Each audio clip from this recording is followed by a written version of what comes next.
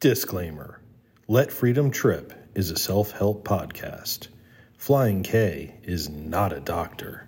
Flying K has zero medical or mycology background. Flying K is just one unique individual surviving on planet Earth. Please use psychedelics responsibly. They are not meant to be abused. Let Freedom Trip is Flying K's journey to becoming a better man.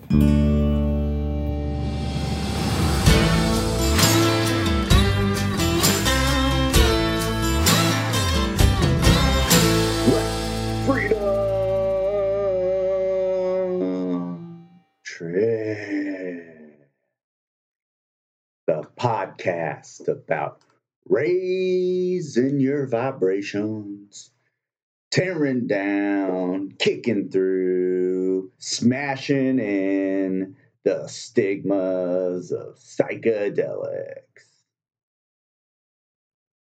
Mentos, Skittles, gum, Sour Patch Kids, Starburst, Sour Skittles, potato chips, yogurt-covered pretzels.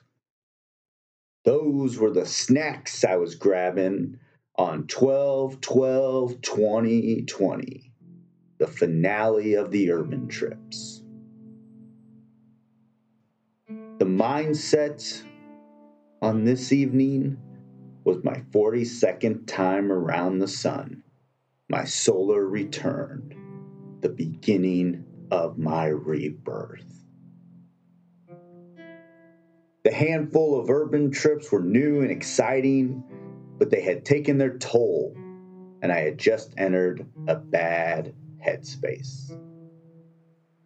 While tripping in public during a pandemic, it was easy to hide myself and to think of things in a more fairyland type of way. That things weren't real because I was masked. And being in that mask, it was hard for me to be recognized under the influence of magic mushrooms. But on 12/12/2020, I was outed while tripping. Someone recognized me, and I wasn't prepared to handle it.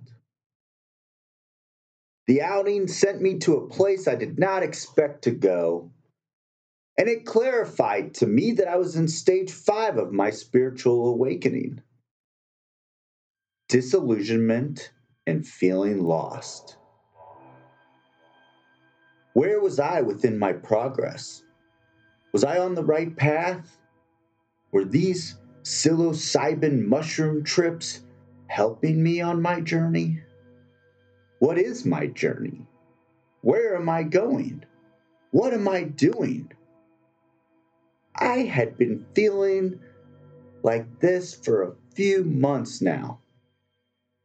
And when I cracked that bag of Starburst and ate a few Sour Patch Kids and Skittles, my trip partner and I discovered Terrance McKenna. Terrance, born November 16th, 1946, died April 3rd, 2000. He was an American philosopher, psychonaut, lecturer, and author who spent much of his life speaking and writing about the following important subjects: psychedelic drugs, metaphysics, language, culture, environmentalism, technology, and the nature of human consciousness. Terrance always advocated the exploration of psychedelics and the exploring of one's mind. In the book, The Food of the Gods, he developed the stone ape theory, which says that apes ate magic mushrooms, separated from the pack, and evolved. The following are some famous quotes by Terrance. If the words life, liberty, and the pursuit of happiness don't include the right to experiment with your own consciousness, then the Declaration of Independence isn't worth the hemp it's written on. Terrance also said, nature is not our enemy to be raped and conquered. Nature is ourselves to be cherished and explored. This is a society, a world, a planet dying because there is not enough consciousness, because there's not enough awareness, enough coordination of intent to problem. And yet we spend vast amounts of money stigmatizing people and substances that are part of this effort to expand consciousness, see things in a different way, unleash creativity. On the 12-12-20 trip, my 42nd time around the sun, I was 9 months into deconditioning my mind without alcohol to feel more empathy, to eradicate the toxic male inside of me. I was deconditioning to live with narcissism in a toxic world. On the 12-12-20 trip, I was introduced to Terrance and his psychedelic expertise. That's when I discovered a video about how to most effectively take psychedelics. This lecture changed everything. It's 5 grams in silent darkness on an empty stomach. And I'll explain it, 5 grams. Now, when you must weigh it, 5 dried grams, and it's, several mouthfuls. Silent darkness, silent. And a lot of people disagree with me about this, and they want to listen to the Moody Blues, and they want Bach, and they want this. Forget it. Silence, silent darkness, and then darkness. Why darkness? Because the hallucinations actually need darkness in order to form. They form behind closed eyelids. And so what I do is I try to pick a point in my life when I don't feel too anxious and oppressed by trivia. I unplug all the phones. I get rid of every obligation. I roll up 3 or 4 bombers, and I then wait on an empty stomach, and about 9 o'clock at night, I take it. And I just sit, as I'm sitting now, waiting for it to come on. Once I've taken it, I am completely in the sacral space, even though I don't feel anything for an hour and 20 minutes. I knew it was the next steps I needed to take on my Psychonaut journey, to take things to the next level. Episode 5, trip number 5, the darkroom trip. The setting, my parents' basement. The dose, 4.27 penis envy on a pepperoni pizza. The time, 6:20. The plan, eat the mushrooms. Wait an hour and 20 minutes. Take 10 hits off my marijuana vaporizer pen. Embrace the mushrooms. My mindset that evening was to continue my rebirth, my 42nd solar return.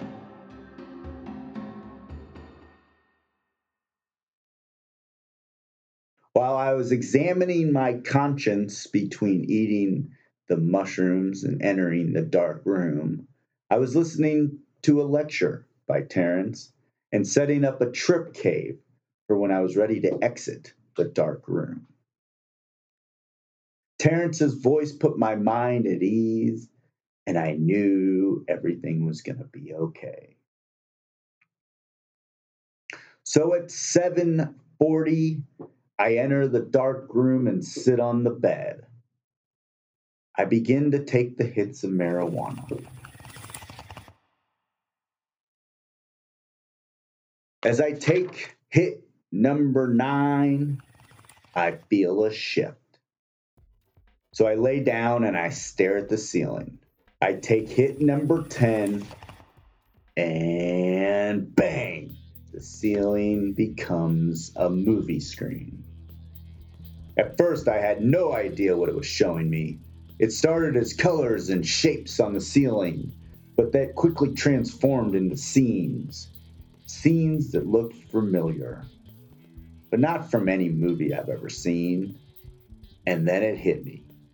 I'm watching a movie about my life, where I've been, where I'm going, what I'm dealing with, events my soul has experienced or will experience. Everything is being played on the ceiling. I had been preparing for this moment all of 2020, the entire pandemic, my Psychonaut journey. And as I was taking it all in, I felt an energy enter the room. And I quickly sat up and I thought back to Terrance saying in his speech, "I'm yours, I'm yours." So I just blurted out, "I'm yours, I'm yours, I'm yours." And as I was getting done on my last yours, I hear a woman's voice. She's reaching out to me. This woman is calling me by my first name, and the voice sounds so familiar. Flying K, Flying K, I have answers. And I say, I would like to know them. And so that entity and I, we discussed a lot of things. We got into a lot about my childhood. She helped me to recall some significant moments of past events in my younger years. Some good, some not so good. She helped me process them all. She had those answers, and she filled in a lot of holes. And in the end, we healed each other. And I knew that this energy was with me in that room. And I believed that the psilocybin mushrooms allowed me to hallucinate with that energy. And as she was filling holes into my head and helping me remember all of these moments, she gives me a message to relay to her son. And then she disappears. Along comes another entity, another energy. This energy is younger. This energy comes in the form of a childhood friend who had recently passed. This friend and I had attended a concert at the Gorge Amphitheater where we saw The Who, and there's a very famous Flying K story about an interaction with the Counting Crows.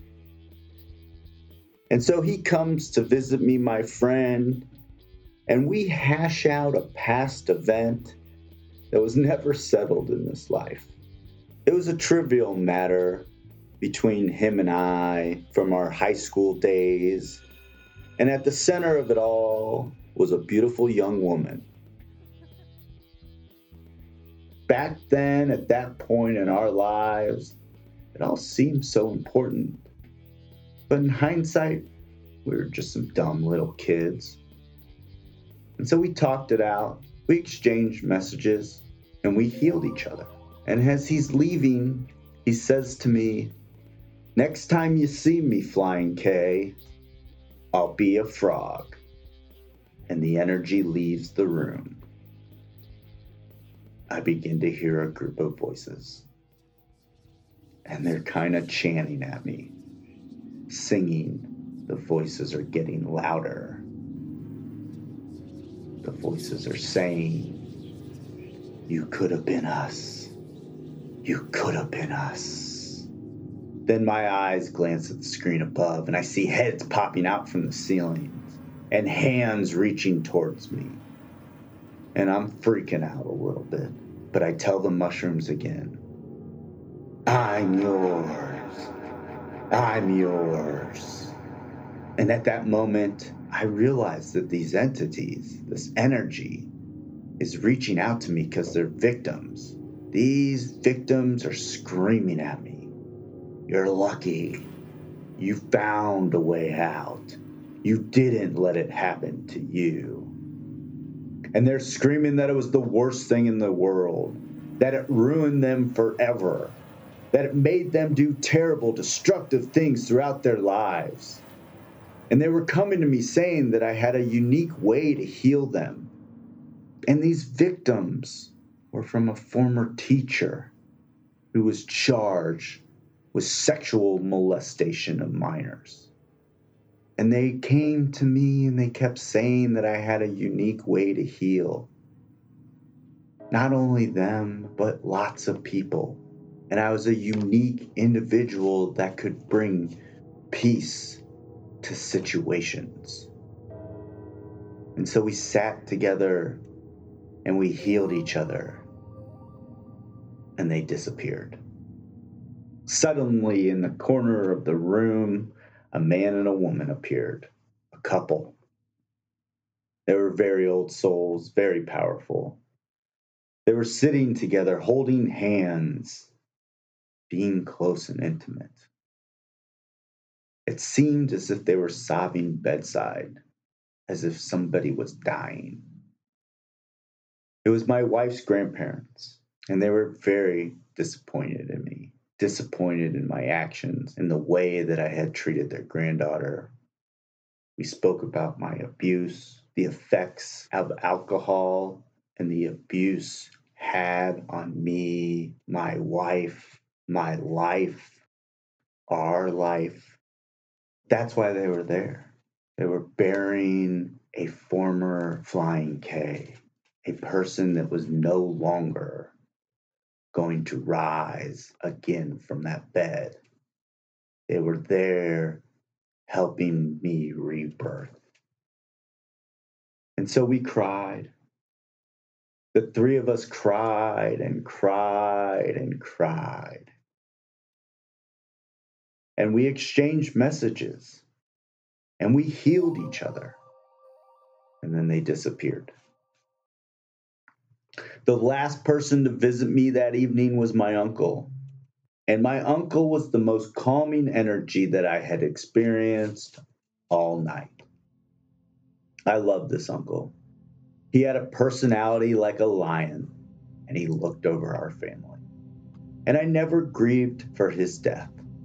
Just like all the other people that came to visit me earlier in the evening, I never grieved for their deaths. And I was never empathetic enough to their situations. And then it hit me. That's what this entire evening was about. This entire evening was about the Flying K not experiencing all facets of life. So my uncle comes and sits bedside, and he says, Flying K, none of this is your fault. None of what you've been through is your fault.